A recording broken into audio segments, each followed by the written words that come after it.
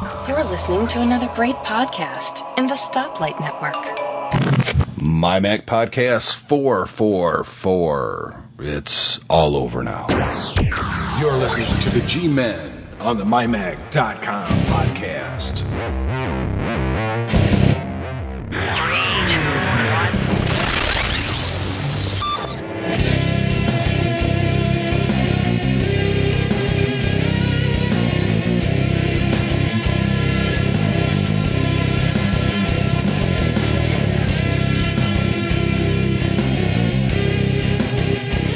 And welcome everyone to the MyMac.com podcast. This is number 444, and as you could probably tell from the intro, Gaz isn't here this week. Like I said last week, he's got some stuff to do with family, and as always, family does always come first. So I decided to go old school here, and I've got someone that some people who've been listening to the podcast for a while may recognize. So it's hard to tell. It's been so long since he's been on the show. We've got Tim Robertson, the creator and owner of MyMac.com. He's filling in for Gaz this week. How you doing, Tim? I'm really well, Guy. How are you?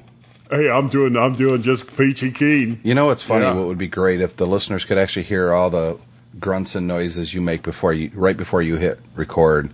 It's almost like an old man waking up in the morning. Well, you know, part of it, I have to get all those gross noises out before I start to record That's the the show. flavor, man. Well, believe me, I'm still tasting it. So now you didn't go to Macworld this year because No. you had some stuff going on with Mac Specialist, which is the company that you are the COO of. Correct. Yeah, we had a lot of things going on that week. I simply couldn't get away. Even if I could, though, I don't know if I was going to go. I was on the fence even before I knew that week was filling up with two very important meetings. And, I was on the fence, to be honest. It's from everything that I saw, and MyMac had some very extensive coverage. You, Julie, Alyssa, Vicky, Right. and Owen, although I didn't really see anything that Owen posted. Well, he was just there for like maybe The flavor. a couple of hours, and then it was like, hey, look at the time, I gotta go, and Yeah. off he went. I know Owen all too well when it comes to that. But, yeah, I wasn't... you guys did some great stuff, but I don't know. I didn't see anything that I didn't see last year, really. I mean, maybe a couple different products here and there, but it's the same parties. It's the same, for the most part, same vendors. Very heavily iOS related. It had the Mac stuff. It had all the small vendors, and it sounds like they spaced them out a little bit better this year. Yeah, well, you remember last year they had like some of them up to 4 on a table. Yeah, it was a little ridiculous. No, 3 Yeah. was the highest that they had on any table last year. Oh, okay. Well, you didn't have that. You only had at most 2 on a table. I got to say, though, you sound a lot, what's the word for it, awake than the last podcast you did. Yeah, I was. Oh my god. Hi, this is Guy. As you can tell, no one's with me right now. Yeah. Well, you know what's weird is I shouldn't have taken that Xanax before we started. I like the Xanax, and I had it with a NyQuil chaser, so it really worked out well. Yeah, that'll work. I did it a little bit differently this year, right? Because I usually fly out of Akron, but I flew out of Cleveland this year. It's just a little bit farther north, but it was a direct flight to San Francisco going out, which was great. And on the way back, because you've taken some of these flights with me. You either land in Chicago or you land in Detroit, and then you're there for about 3 hours. There's nothing open. I mean, it's just really awful. This year, I had an earlier flight leaving San Francisco, and that took me to L.A., and then I had a couple hours in L.A., and then a direct flight back to Cleveland. Well, when I got back to Cleveland, I drove down to my friend's house, and his wife, picked up my Ohio clothes because I didn't take my cold weather stuff out to California. And by the time I got back onto the road again, it was like 12 o'clock or so, and I only got to somewhere in Pennsylvania before I stopped. Now that was Super Bowl Sunday, and of course, San Francisco 49ers and the Baltimore Ravens are playing. And you're leaving San Francisco, and you're a Ravens fan. Yeah, as quickly as I can. And I get into the hotel room, I start watching the game, and I get through the first half. I'm still very, very tired. And I see the run back that the Ravens had at the beginning of the second half, and then the lights went out on the game for like 35 minutes. Well, the lights went out in my head like right around the same time. So I missed the whole San Francisco comeback and, the exciting conclusion of the Super Bowl. Missed all that. Woke up the next day going, well, who won? What happened? Yeah. It was a good game. Yeah, it was. It was. At least from the highlights that I saw. It sounded good. I mean, they had the drum line again, and I was like, really? The big drum circle thing? I don't know. It seemed very lazy to me. And I know that I posted something on Facebook. Actually, it was a comment on somebody else's comment. Yeah. And head of Macworld Expo, iWorld, I guess you could say, too, Paul Kent actually read that and actually asked you about it. Yes, he did. Yes, he did. Look, we've got a lot of different people associated with MyMac and the podcast, and I'm not always going to pretend that I'm a fan of something when I'm not. And I think that, look, we had a golden opportunity, the people who go to Macworld, to really change it and do something different with it. And while they're doing some different things with it, it's still in San Francisco. It's still in January, which is a terrible time for anybody coming from the East Coast to travel. I mean, well, a week before we had a pretty good snowstorm. We had a really bad snowstorm this last week, and that could happen at any time in January and February. So I think it's disingenuous for them to keep it there because that happens to be where they live. And I really think that it's time. And I know it's going to be in San Francisco again. Did they announce it there? Yeah, it's going to be. The only thing they're kind of changing for next year is they're going to have it on a Saturday, Sunday, Monday instead of a Thursday, That'll work Friday, so much Saturday.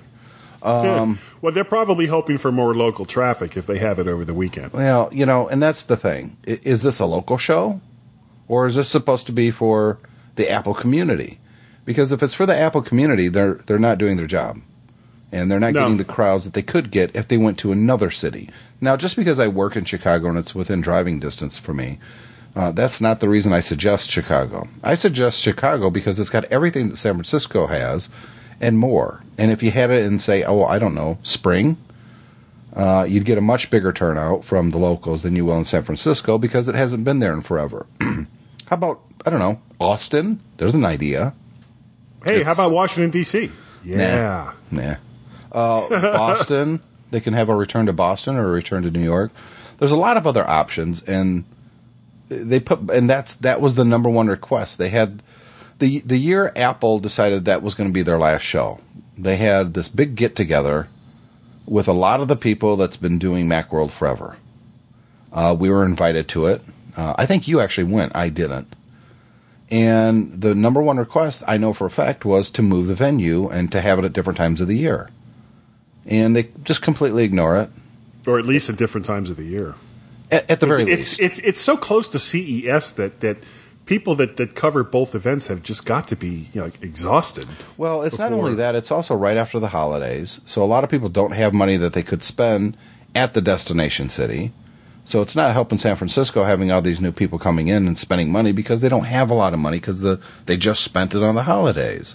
Yeah. And like I said, travel is just terrible on the East Coast this time of the year. So I'm not happy. I'm probably not going to go ever again if it's going to be in San Francisco. If they don't even put an effort into changing it up a little bit and doing something unique and different. So yeah, I'm very disappointed overall with Macworld Expo. I think Paul Kent does a good job. I just think that they're getting very lazy with it, to be frank.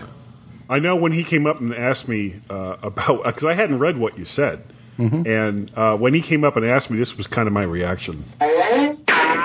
I just really wanted to get away, so it was like, please don't ask me these questions like that.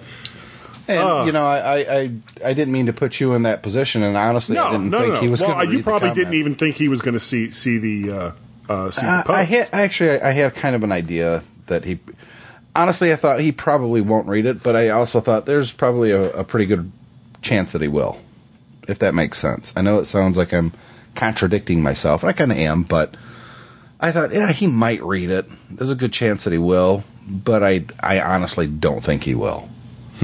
Well, So. we actually, and once again, I've been going for the last 7 years, and we have yet to do a repeat stay in any hotel. We've changed hotels every single year. This year was no exception. Mm-hmm. And I was at the Baldwin, which is right there on, I think it's on Grant Street, and it's like right at the entrance to Chinatown.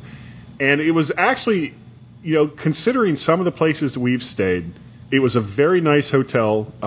It wasn't like the W or the Hilton or anything like that as far as the outside appearance or even the appearance. Are we really doing goes. a podcast on hotels? Well, no, I'm just talking about once again staying at a different hotel. But if I go next year, I will probably stay at that hotel. Oh, awesome! Yeah, and really cool. It was reasonably priced too. So I mean, I listened to all the podcasts. The Blue Mikey, I guess I should say. It's a nice sounding mic. I was impressed with it. Yeah. Well, thanks to Blue Microphone for lending that to me. It certainly made doing the podcast easier. Instead of me holding the microphone and like shoving it in everybody's face, we could all just kind of sit back and face it, and it picked everybody up. It did. It sounded pretty good. You could tell who was a little bit farther away. Alyssa needed to move more towards the mic a few times, but other than that, it sounded really good. I'm going to say this was the first time I've ever actually heard Julie. She's not a regular on the Three Geeky Ladies podcast. No. But she is really good. I mean, I would like to hear her do more podcasting. I think she's got a really good voice. She's very geeky and intelligent when it comes to this tech segment, I guess, the Apple and the Mac scene. But more importantly, she's really good on the mic. I'd love to hear her do more podcasting. I think she's a natural at it. Yeah, she is, and she's I didn't see her on. Well, actually, no, I take that back. I did see her on the last day, but we weren't able to get back together and do the last podcast. So that's why I kind of did that one solo. Yeah. On the very, very last day. But well, I can tell you, I did miss seeing people there, obviously. I don't miss the faint urine smell while I'm walking the streets of San Francisco. Yeah. But, it's really not even the expos, the main draw for me. It's you guys. But see, I just saw you not very long ago, this fall, in Chicago when you came and checked out the new store in Oak Park. And John Nemo showed up. We did a podcast there, a tech fan. So in some respects, I kind of had that expo-ish, Right. And I see new Apple products at least as all far the as time. seeing some of the people that you typically see Right. at the Macworld. I'm talking about you personally. That people that you see at the Macworld Expo. But it's the same people, and it's the same parties, and I've been the last 2 years kind of really pulling back from going to all those parties. Not that they're not fun. It's just it's the same party over and over and over, and I don't know. I'm bored with it, to be honest. I want something different. I want something new. I want something exciting. And Like the Love Boat. Yeah, but the Macworld Expo hasn't been that in a number of years. And it does hurt that Apple isn't there. It does hurt that there isn't a central theme to a show like in 2007. It was all about the iPhone. Or it was all about, this year's new 17-inch MacBook Pro. Or it's not all about the Apple TV. And there's never a central thing to discuss and really go into depth with. It's just a bunch of case vendors and some software. And, half the stuff that is covered at the Macworld Expo, and I don't mean just by my Mac, but I mean altogether, most of that stuff I've already known about because I browse the internet. I've already saw it all. So, I don't know. I don't know if there's a place for Macworld Expo anymore. without significant change. You could kind of say that about most of the trade shows, actually. I do say that about most trade shows. I think that on the whole, there's a lot of trade shows that just aren't around anymore, and that's sure, part especially of in the computer industry. It used to be the only place that you could get hands-on and talk to developers and stuff. And look, like that I don't want to discount shows. that being at a trade show and seeing something, and interacting with people and putting faces to names, and there's huge value in that, and I don't discount that at all.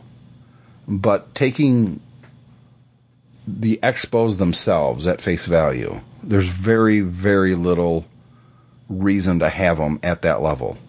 I mean, there's a reason that Comdex doesn't exist anymore. I mean, it was the biggest technology show ever. I mean, it was huge. Doesn't exist anymore. I know that the Macworld Expo is shrunk. I mean, I was there when they were in two halls and part of another one. Yeah, the north and south halls, and then they would have basically, and I think we talked about this one time. They used to have everything that you would have seen at the Macworld Expo this year would be, of course, with many, many more vendors, would be spread out amongst the north and south Moscone halls. Usually, it would be the west what you was saw, basically just used for the keynote and for classes and stuff like that. Yeah, but what you saw at the Macworld Expo this year would have been in the south hall, and the big companies would have been in the north hall. Right. And with no big companies anymore going to this thing, the benefits are tenuous at best. Well, I enjoy it.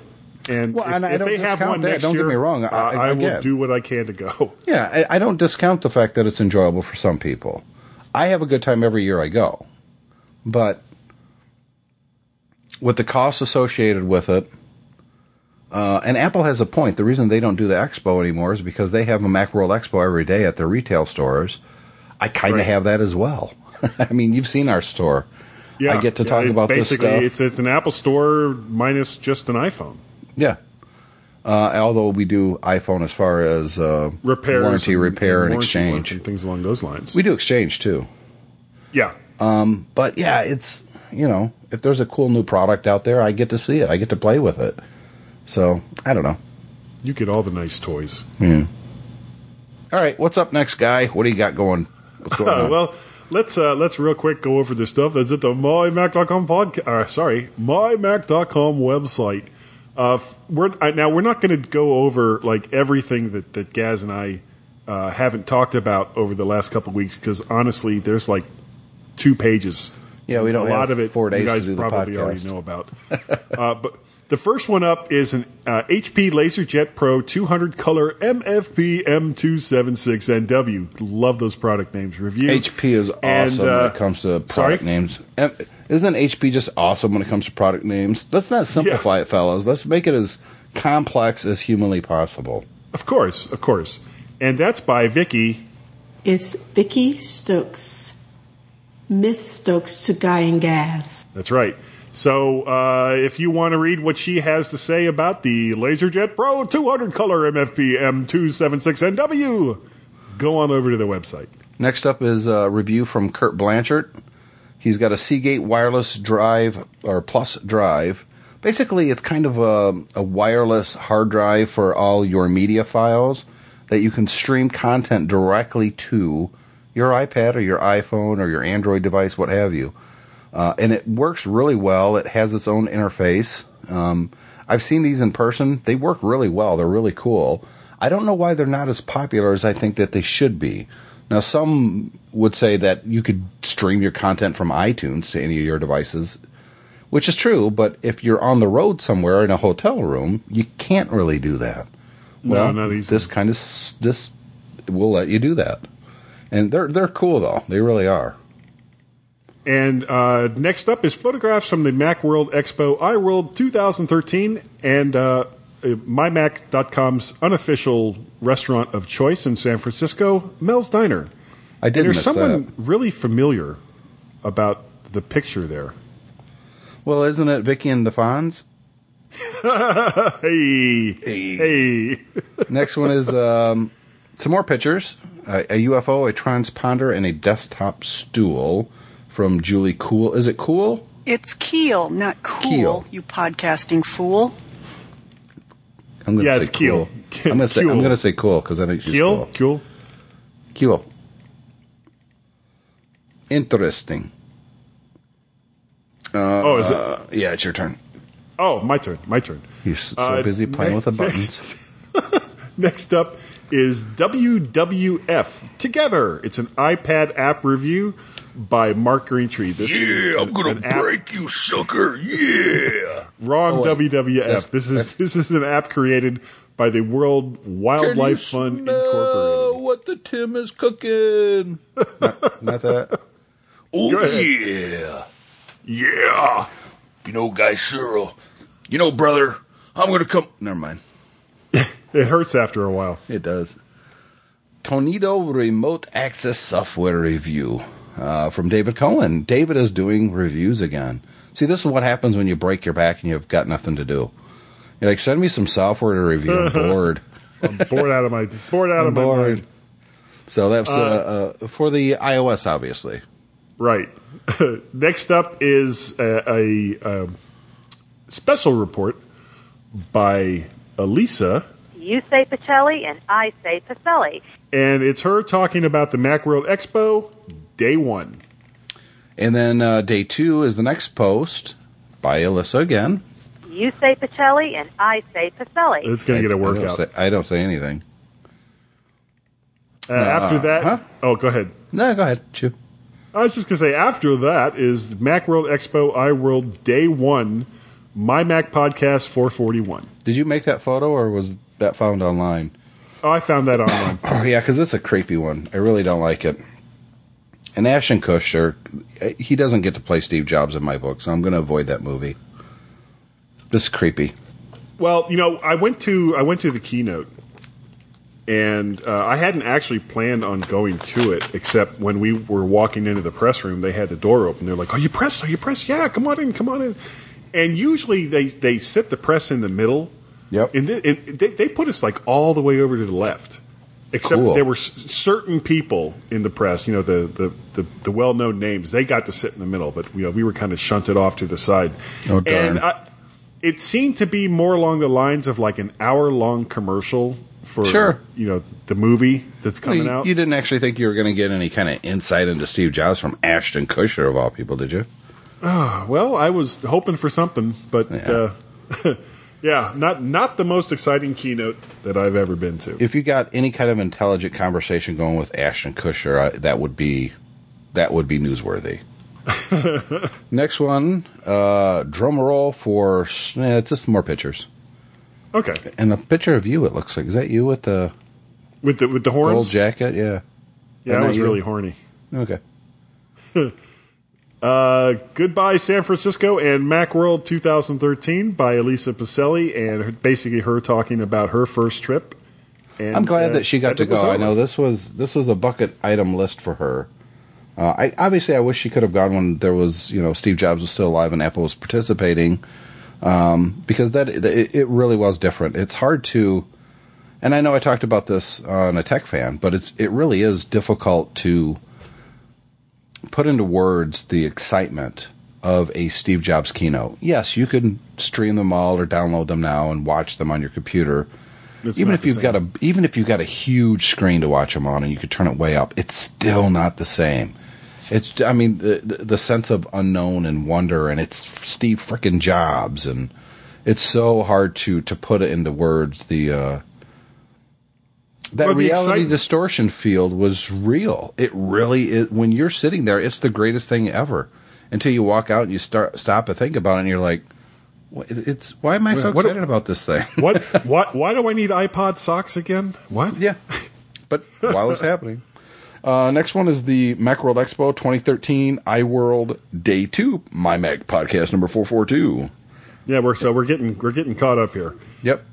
Then we have the Pro Style Hardshell Sleeve 1 review by Russ Walkowicz. I don't know if it's supposed to be a 1 in there. I might have hit that when I was editing, but I wasn't sure, and I was too lazy to send him an email or call him to ask, so I just left it in there.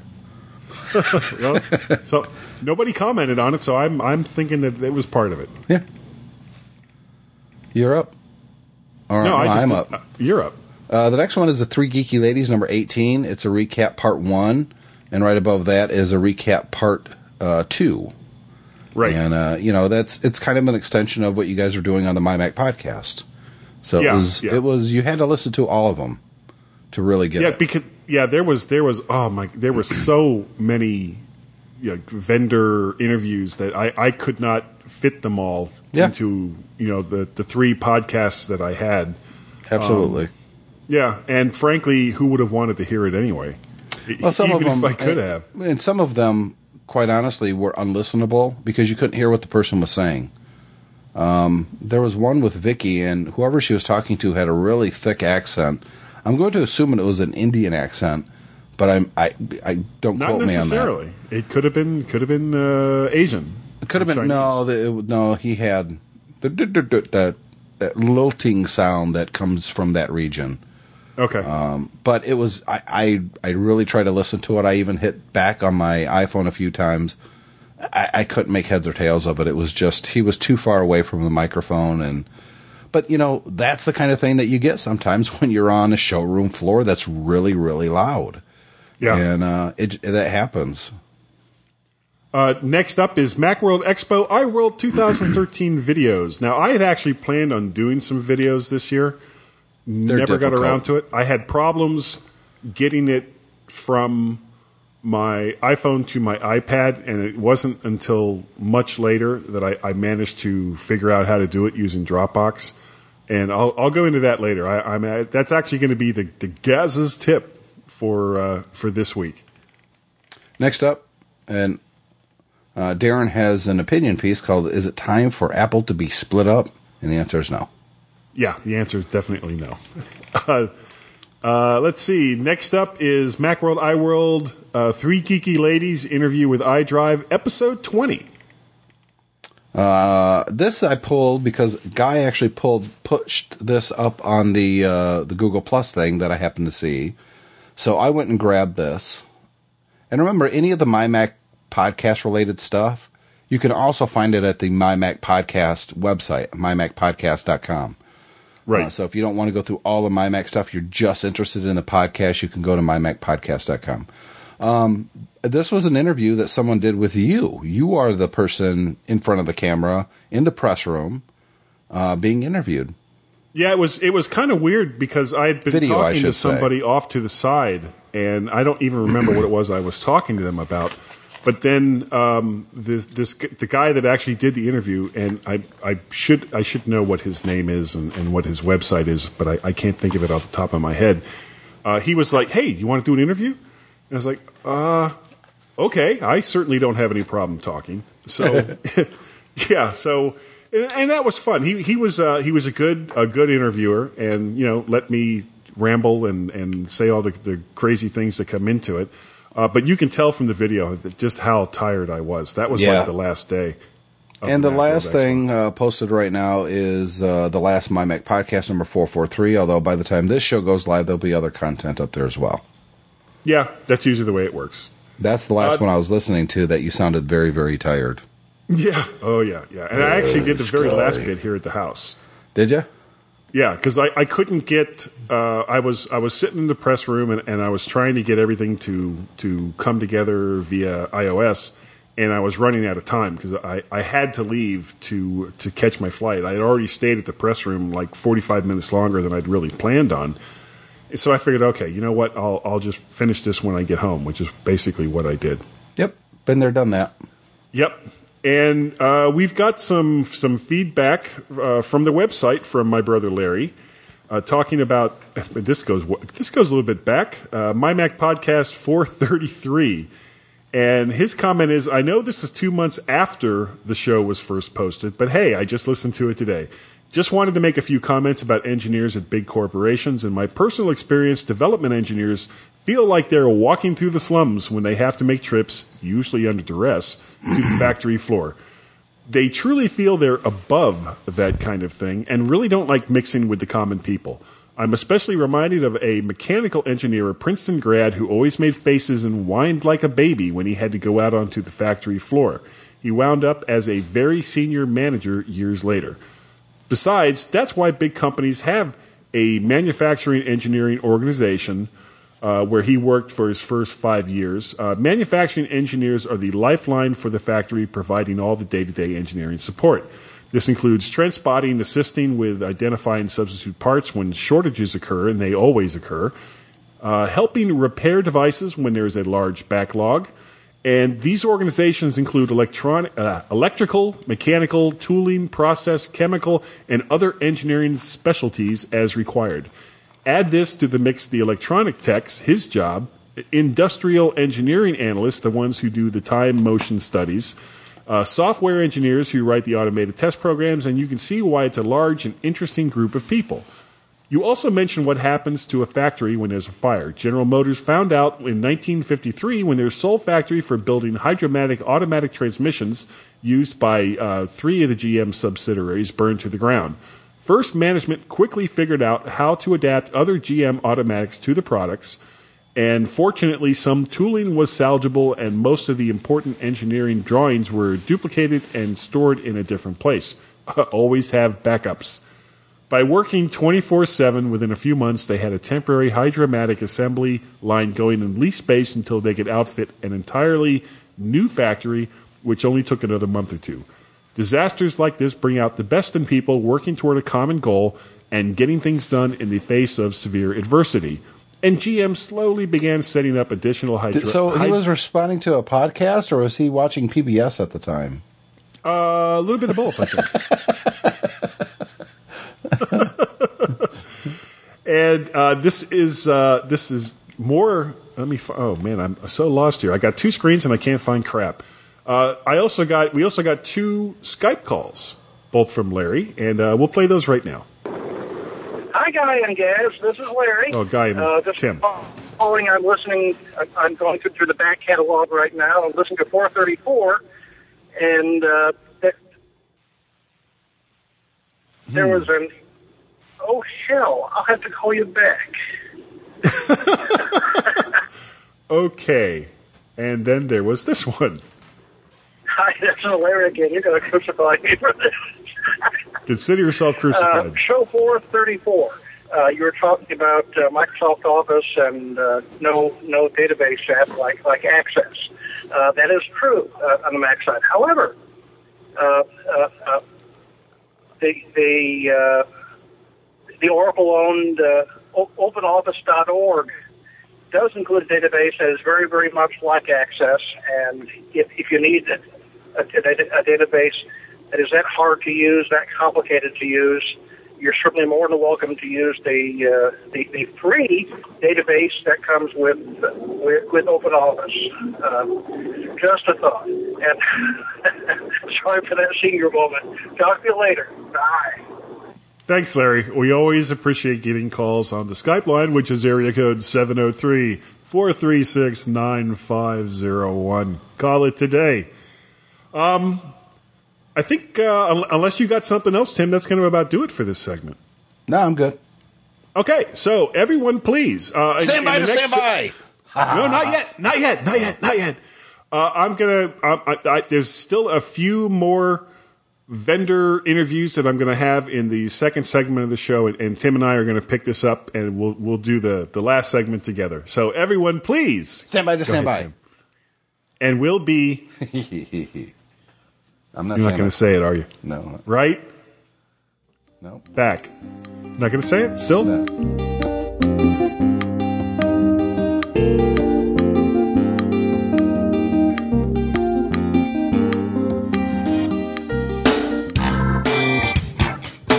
I'm Elisa Pacelli. I'm Suzette Gilbert. I'm Vicki Stokes. And we're the 3 Geeky Ladies. You could be watching Hoarders. Or you could be reading 50 Shades of Grey. You could be ghost hunting. Or you could be listening to the 3 Geeky Ladies.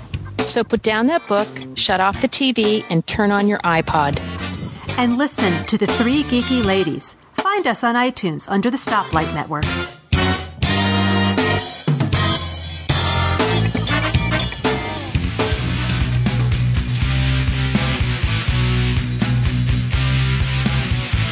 setting their sights high at the bottom of the barrel. The G-Men on the mymac.com podcast.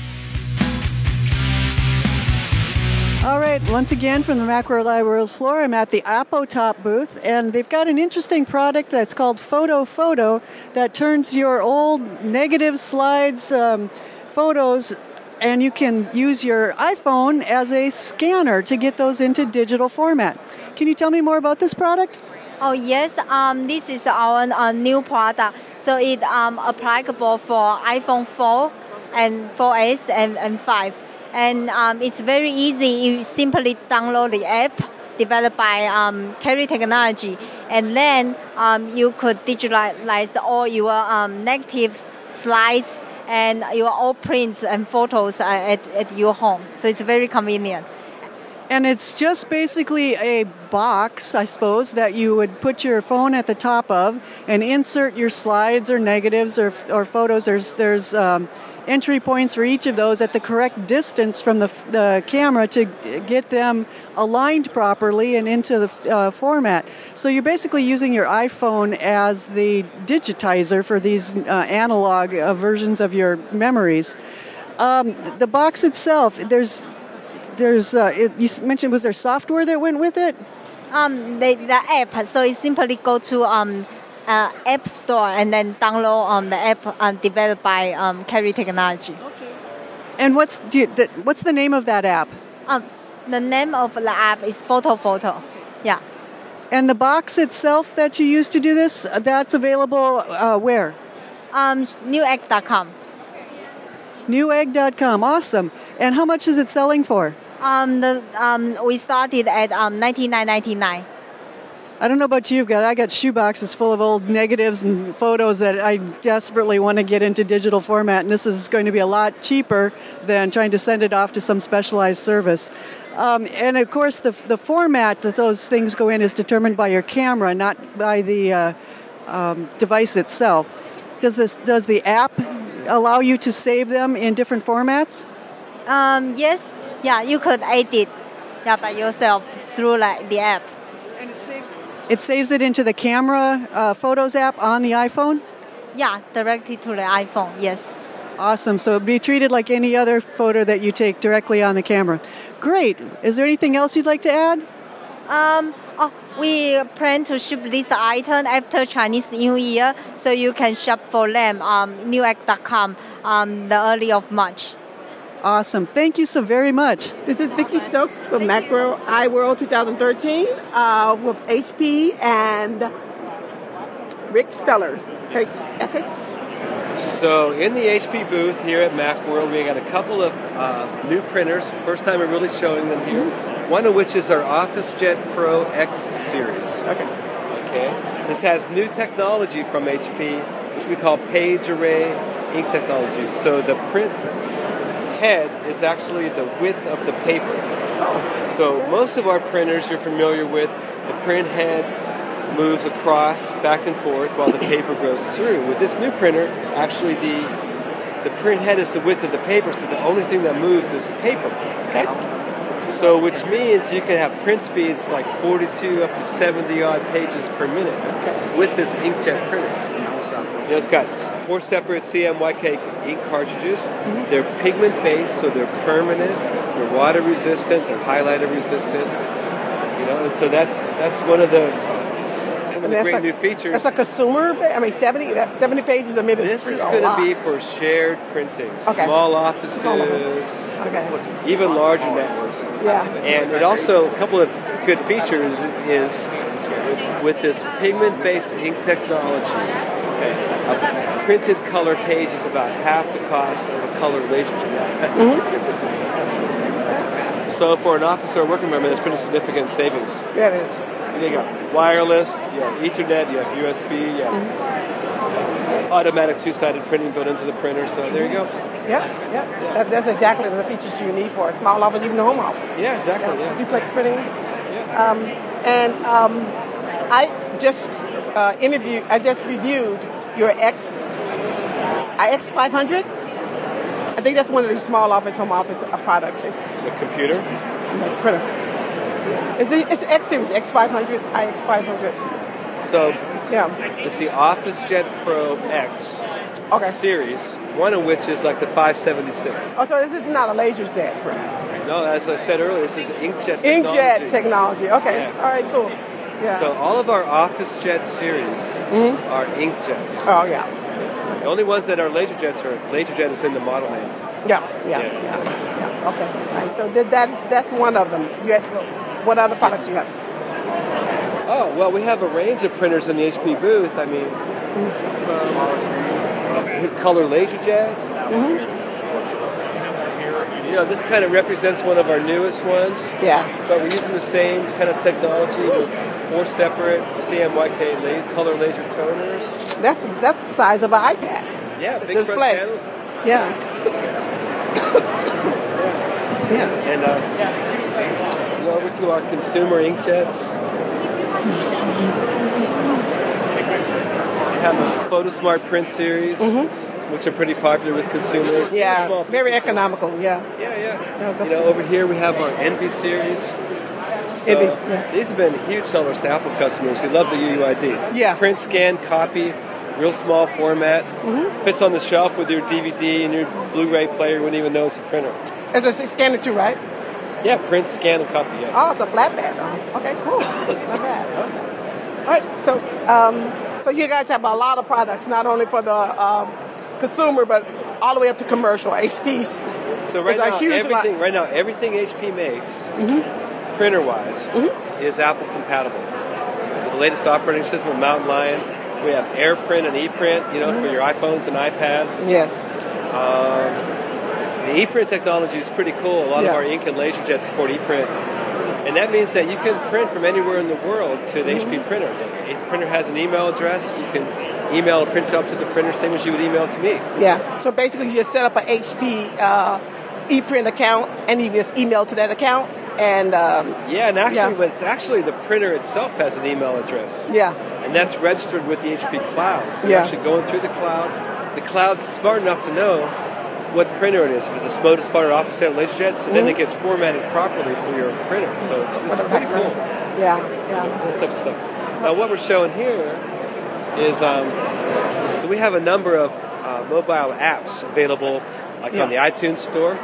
So here we have a new app that just came out called HP Live Photo.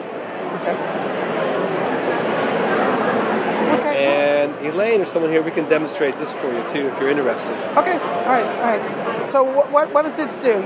You basically take a photo and it automatically sends to your printer? No, this has to do with like Facebook and videos and stuff. So it's pretty cool because if you have a video, you or your friend or family, you can print out a little still photo.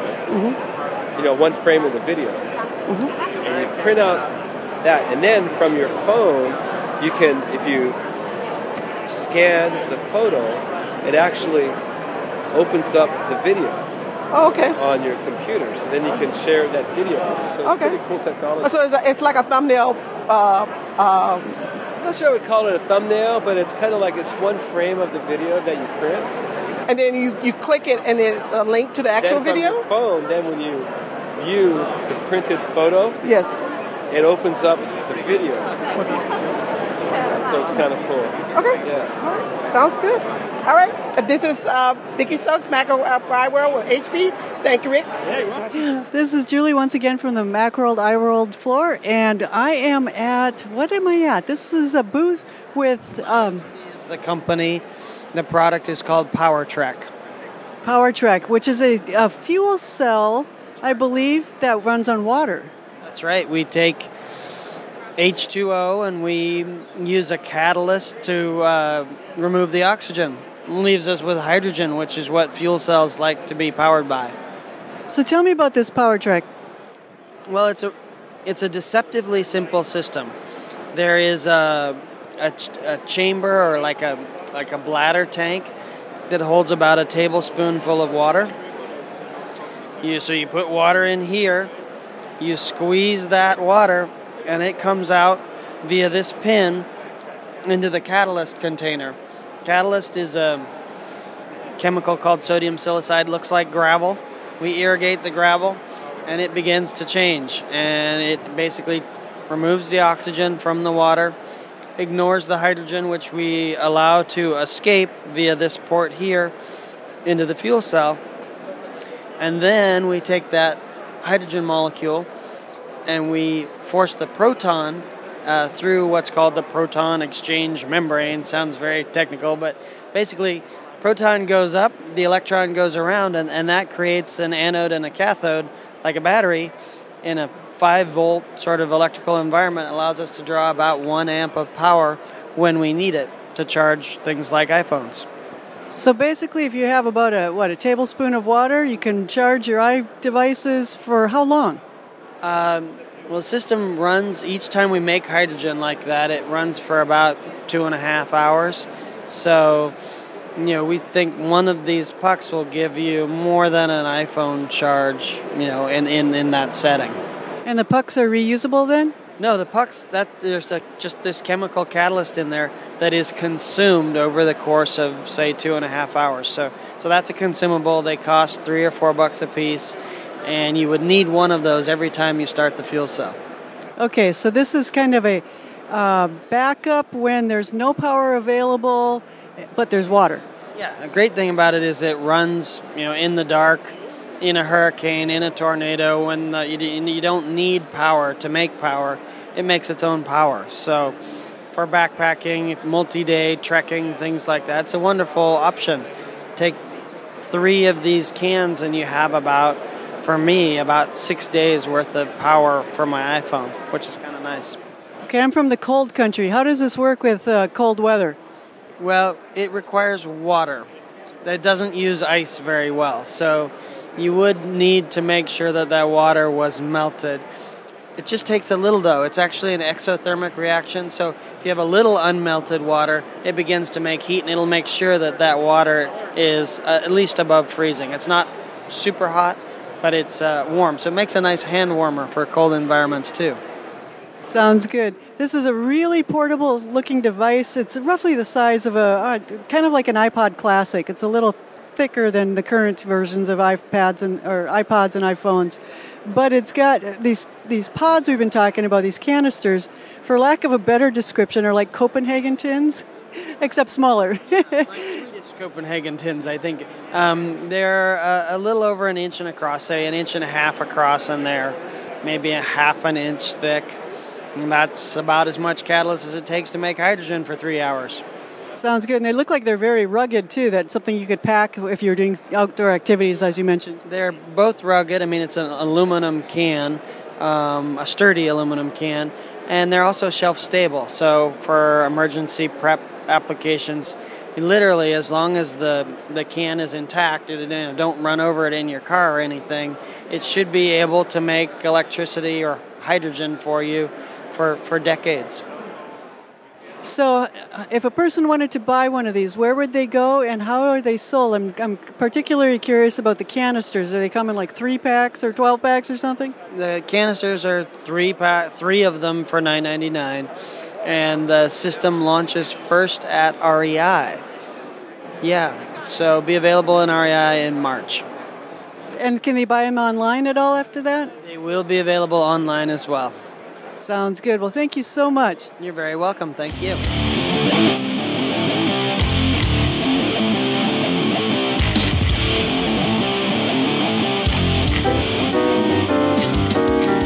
If you're a technology fan, make sure you check out Tech Fan, hosted by me, Tim Robertson. And me, David Cohen.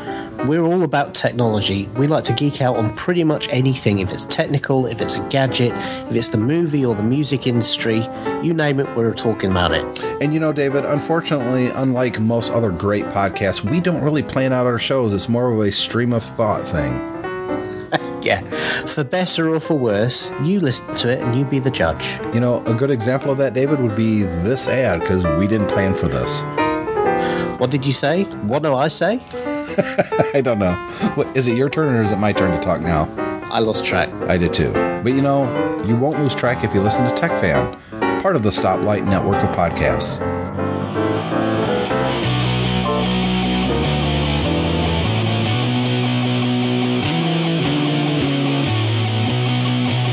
Where logic and reason go to die.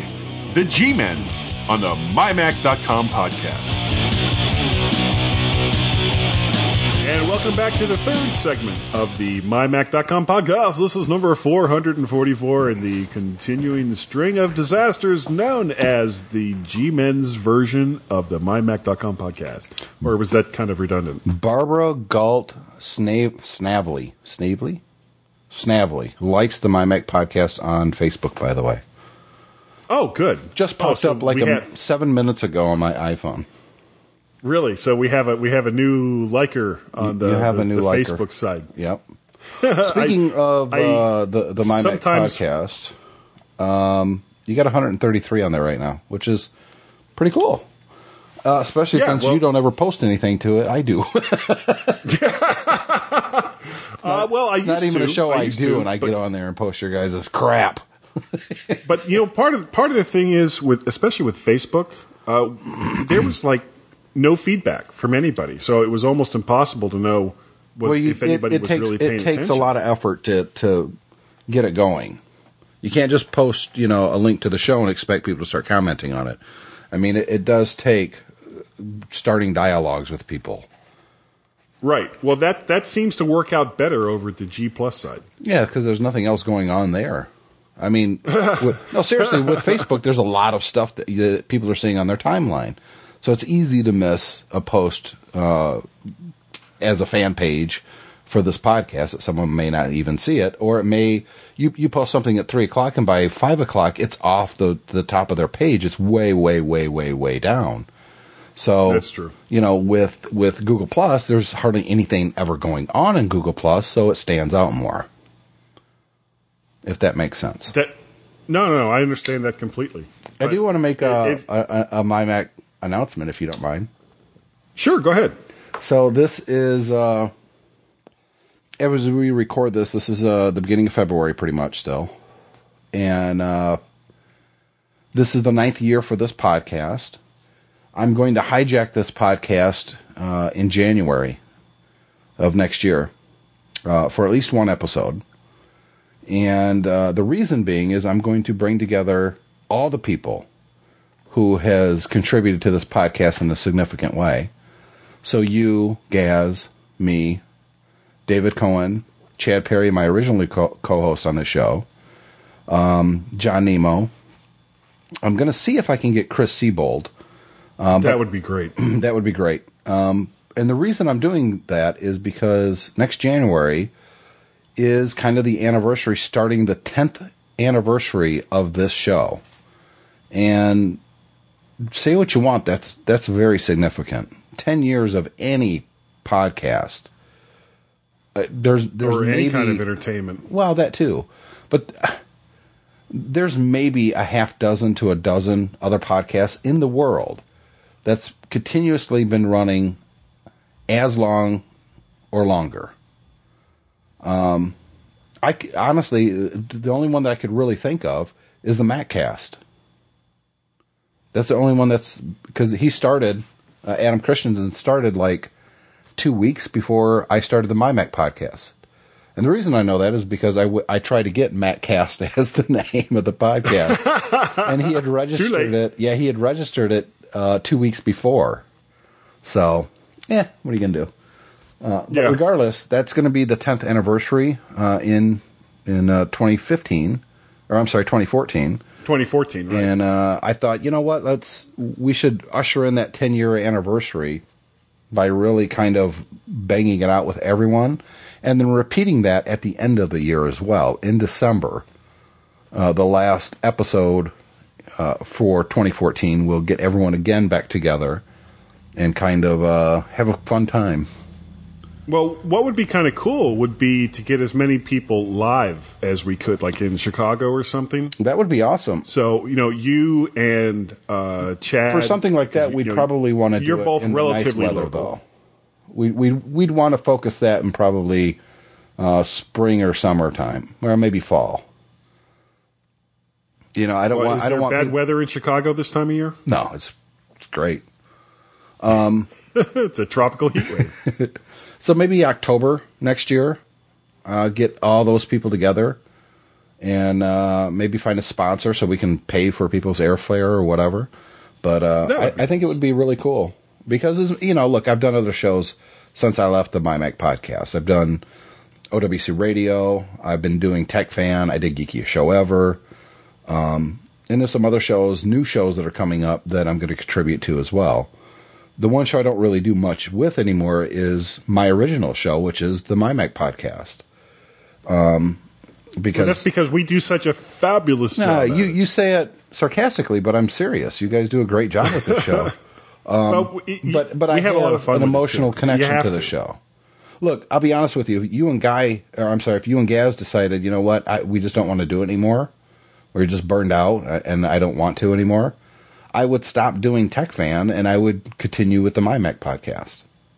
Yeah, that would make sense. Well, David and I have done over 100 shows now on Tech Fan, and I love the format, although it's not significantly different than what we did on the MyMac show. And we prepare just about as much too. But it to me, it just it's been around longer, and that's how I got my start. You know, the very first episode, which you can't find online anymore, and I know some people think that maybe I lost it on purpose, but I didn't. It's just gone. But the first one I did was maybe 20 minutes, a half hour, and it was just me by myself. And that kind of, got me into it. And my hope at the time was that somebody else would take over the show so I didn't have to do it. But I learned to love to do the podcast. And you remember, Guy, when I first started doing it, I used to say, I didn't call myself a podcaster. I said, I'm the publisher of MyMac, and the podcast is just one of the things that we do as part of the site. That's not really true anymore. I mean, it is its own thing now. I mean, sure, it's related to the MyMac website, but it is its own thing, which is why I created a website for you guys, because the MyMac podcast... Look, if I sold MyMac.com tomorrow, I'm not selling the MyMac podcast. They're two separate things. You know what I mean? Oh, yeah. That's why it has its own website. Although you'd have to figure out something else to do in the first segment. Yeah, I'm not going to promote those guys. No. I don't care what they say. But, so I think, with 10 years coming up, it really is a huge milestone. It really is. And I would really like to do something special to celebrate that fact. Well, maybe we could do something preliminary before the actual 10th anniversary of the show. I don't know, something. I'd also like to, one of these days, and this takes a lot of effort and time, is to put together maybe 4 best of shows that could be run. That's hard. Next year. That is so hard to do. I know, but I thought I figured out a way to break it up though. So if we're coming up on the 10th anniversary, right? If you have 4 anniversary shows, each anniversary or each best of shows is basically 2.5 years of content. And it's kind of split up in the way that the show is formatted as well. Exactly. Too. So like the first 2. The first one would be me and Chad. The second one would be me, Chad, and you. The third one would be you, me, and David Cohen. And the fourth best of show would be you and Gaz. Because that's kind of the trajectory of the show. I thought that would be fun. That would be fun. I've been wanting to do that. The closest I came was when David Cohen and I played an old MyMac podcast where Chad Perry and I were doing predictions. And that was a lot of fun. I think that was last summer that we did that show. And it was a lot of fun to do. But that really kind of put the itch on me to go back and record these best of shows. But you can't do the whole stretch in one show. I mean, no. I mean, each segment is a segment. Well, pretty much it would be, hey, here's the best of, and then you basically just play it. Mm-hmm. Exactly. And because I ended up doing that one time since Gaz and I have been doing the show. I think it was, I can't remember when, but Gaz couldn't do it. Yeah, I remember. So I went through like about 20 shows or so. Springtime, and I think. Some stuff out. springtime was that? I think so. It's been a while. But that's the kind of thing I would love to be able to do that. But as you said, it's a lot of work. It's a lot of hard work. And it's a lot of starting to listen to an episode and kind of skipping ahead a little bit. And, you know, it's not easy. No. It'd be even harder if I would have gone ahead with my plans and invented podcasting in 1999 like I did. You'd be rich. I don't know. Is Adam Curry rich? I mean, he's doing a show with John C. Dvorak every week. So I don't know how rich he is. I think that would make me want to put a gun to my head. You know the audio clip I'm referring to, though, right? Yeah. I mean, I came up with the idea of podcasting in 1999. I know people like listening to this are thinking bullshit, but I really did. No, it's true. It was MP3 format. It was going to come out weekly. There was going to be a way to subscribe to it. And people download it right on their computer via MP3. They could burn it to a CD if they wanted to, whatever. And I laid out the format, the music at the beginning and an intro, and it was... I just didn't do it. It would have been, at the time, it would have been really expensive to do. Just bandwidth alone. It's not cheap right now, but killed you. You're right. Yeah. It would have been cost prohibitive at the time. Right. And the technology just there was wasn't somebody there. else that was going to pick up the tab. Right. And recording two people at the same time that's not physically in the same room was very, very difficult, especially over the internet. You remember in 99, not everybody was on broadband yet. And, no. You know, there was just really no way of doing it. Yeah, it's compared to the perfection that it is today. That's right. I've got a quick tip for iOS users. Now, like I had said earlier, I wanted to do some video or get video from some of the other people that were there at the show, but I had lots of trouble trying to get it from like Dropbox into my iPad in order to edit it. And it actually, somebody at the show finally kind of clued me in on what I needed to do. And basically, from the iOS Dropbox app, whoever it is that has the content uploads it into Dropbox wherever it is they want to upload it. At that point, you star it. You find it, you select it, you star it, and there is, in the iOS for iPad Dropbox app, up in the upper right corner, there's a little arrow. You hit that arrow, and it allows you to upload it into your iPad, and it puts it right into your Photos folder in iOS on your iPad. At which point, it's able to be seen by other video or photography editing applications from within iOS. So, and of course, it happened too late for me to actually do it at the show, which is kind of a bummer.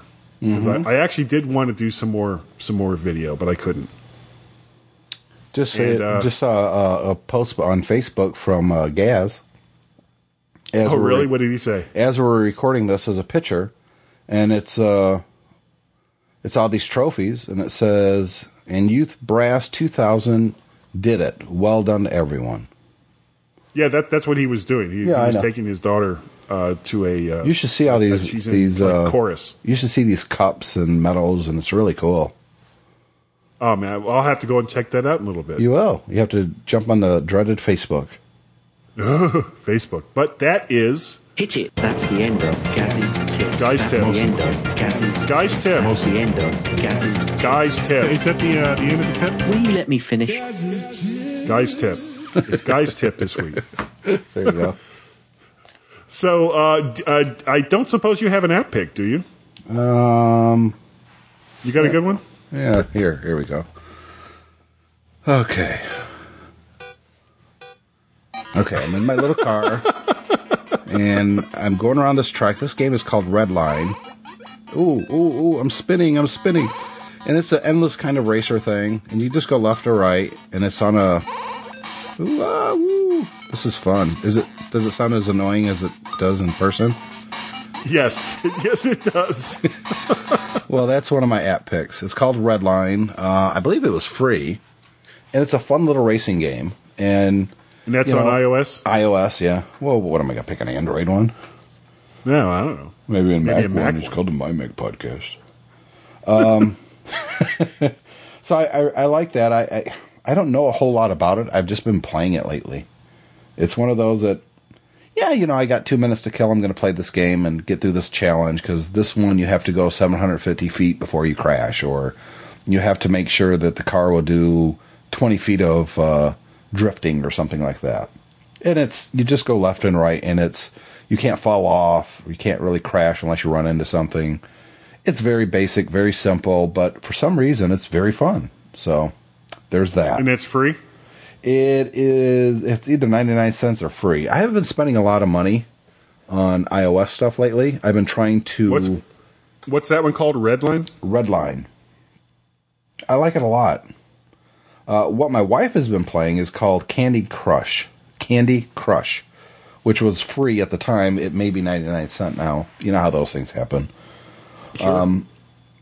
It's kind of a match 3 and the colors disappear type of thing. And she likes those games, but they kind of get repetitive. This one, she's been playing a lot. So she's hard to please when it comes to games like that. And she really likes it, so take that for what it's worth. My wife likes that one. But you know what I've been doing with my iPad lately, Guy? I bought an iCade. You know, that little arcade thing? Sure. That was built by Atari, wasn't it? Or isn't it licensed by Atari? No, it's built by another company, but Atari made their games compatible with it. So it has a joystick and it has buttons like an arcade. It sits on a tabletop and it's Bluetooth. So you could play some games with it. You slide your iPad in it, close the top of it, and it's like a little arcade. And I've got one folder on my iPad that says iCade. So anything in here, I know I can play with the iCade. And that includes the Namco Arcade, which has a bunch of different games in it. Pac-Man, Fix-It, which is the Wreck-It Ralph thing. League of Evil, Forget Me Not, the Activision Anthology, which makes playing Pitfall so much better. Mega Worm, Midway Arcade, Miss Pac-Man, Atari's Greatest Hits, Frogger Decades, and Mikey Shorts. So all of those can be played on the iCade. And I'll be honest, it plays great, it works great, and it's a lot of fun. And look, I'm a child of the 80s. I was, in 1980 I was 10, and 1990 I was 20. So that's firmly growing up in the 80s. And the experience of I have somebody at work calls me the world's oldest 5-year-old. Yeah. So, Guy, we had that experience of going to these arcades. Some of them were in a mall and were pretty nice, and some of them were in a bowling alley or a laundromat, and they were pretty crappy. And you see the cigarette burns on the edge of the machine. And Sure. You remember putting quarters up on the glass so you'd get the next play. And but there was, we lost that as a society. It's just not a big thing anymore. I know there's still some specialty arcades out there that do okay, and I think The Verge actually about a month ago had a really great article about arcades. And they're gone forever. And so this is the closest we're going to get to having an actual arcade now. And it's different than playing, some of these arcade classics on your Xbox or your PS3 or something. This is an actual joystick with actual buttons. Yes, it's smaller, but it really brings that nostalgia back big time, especially playing these classic games like Pac-Man, for instance, or Galaga. Yep. It's fantastic. Cigarette burns at the end of the console are optional. And the iCade's usually $99, and I don't think that's extravagant necessarily. Well, and it's made out of wood too, isn't it? It's not like just you got to put it together when you plastic. get it, but it takes 5 minutes.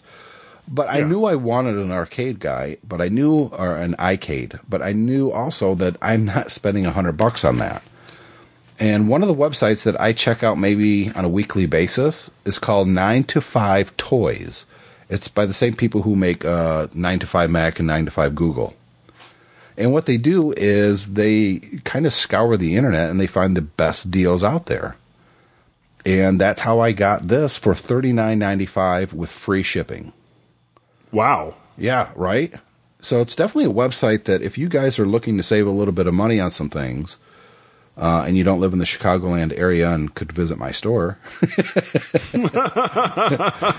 check out 925. So it's 9TO5 TOYS.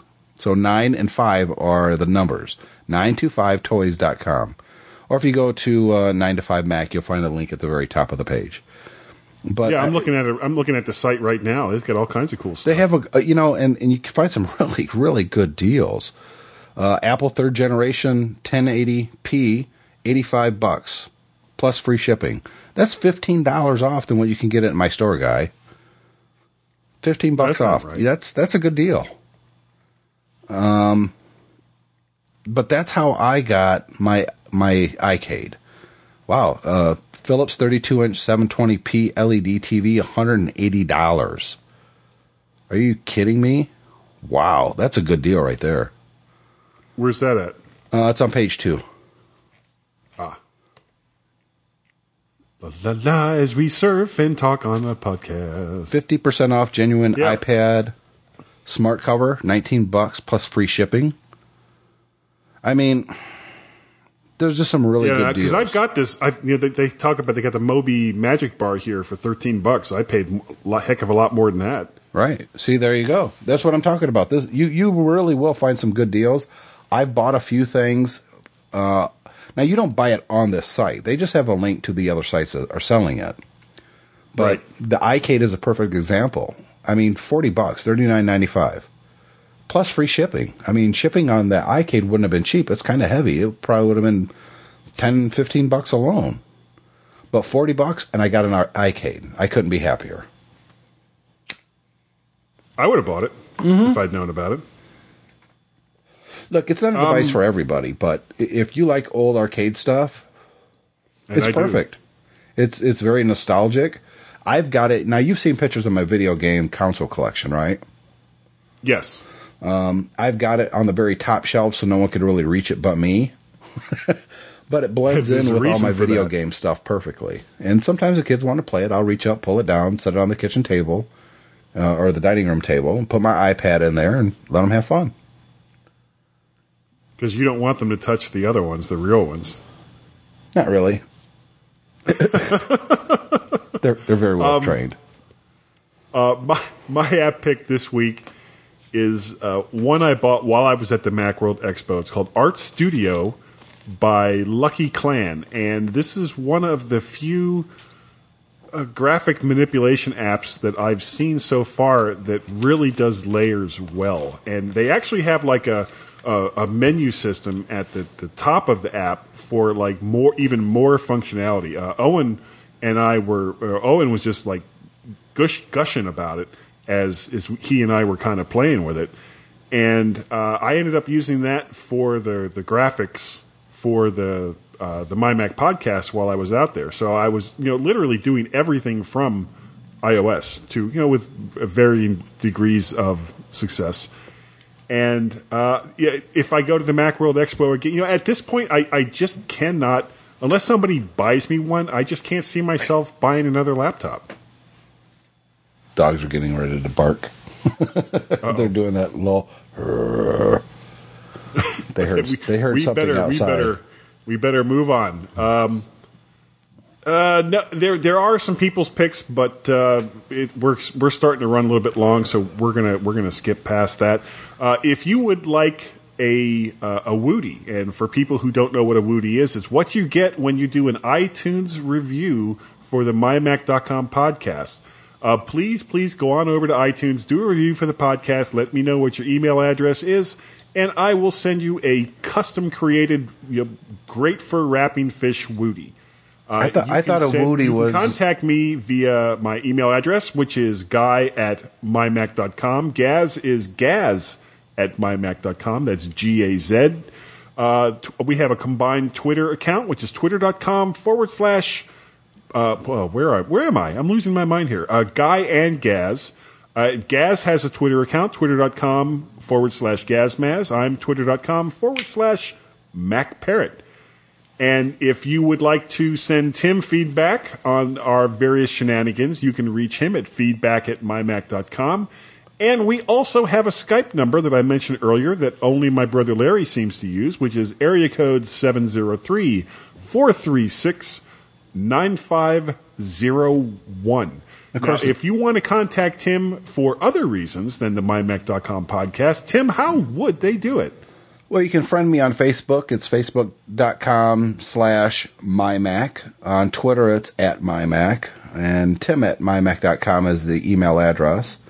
But I did want to say, and you guys always, you never mentioned this guy, a real easy way of contacting Guy or Gaz is simply go to mymacpodcast.com and either leave feedback right on the post for the episode you're talking about, you're leaving feedback for, or there's a contact form. If you click the button that says contact us, you can fill out the little form, hit send, and they get an email with your comments on it.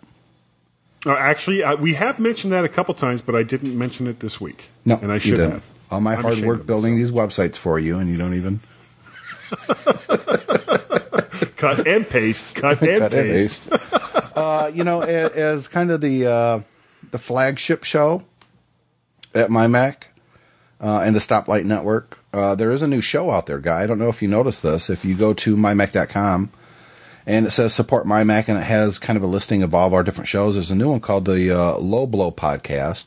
It is not safe for work. It's not safe for little kids. But that is a new show on the podcast network.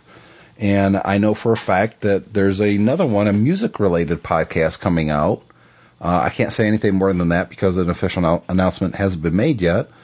But I've already been contacted by the person that's going to be doing that show. And I've actually volunteered to contribute some content to it because it's an idea I really like. And it's one that I've thought about doing myself in the past. And it sounds fun. So... Well, that is cool. One new show already out and another one coming. So I have to redo the closing of the show again. It's best if you just say, refer people to the Stoplight Network. Oh, that's no fun. I like saying all the names of the various podcasts to give them some shout outs.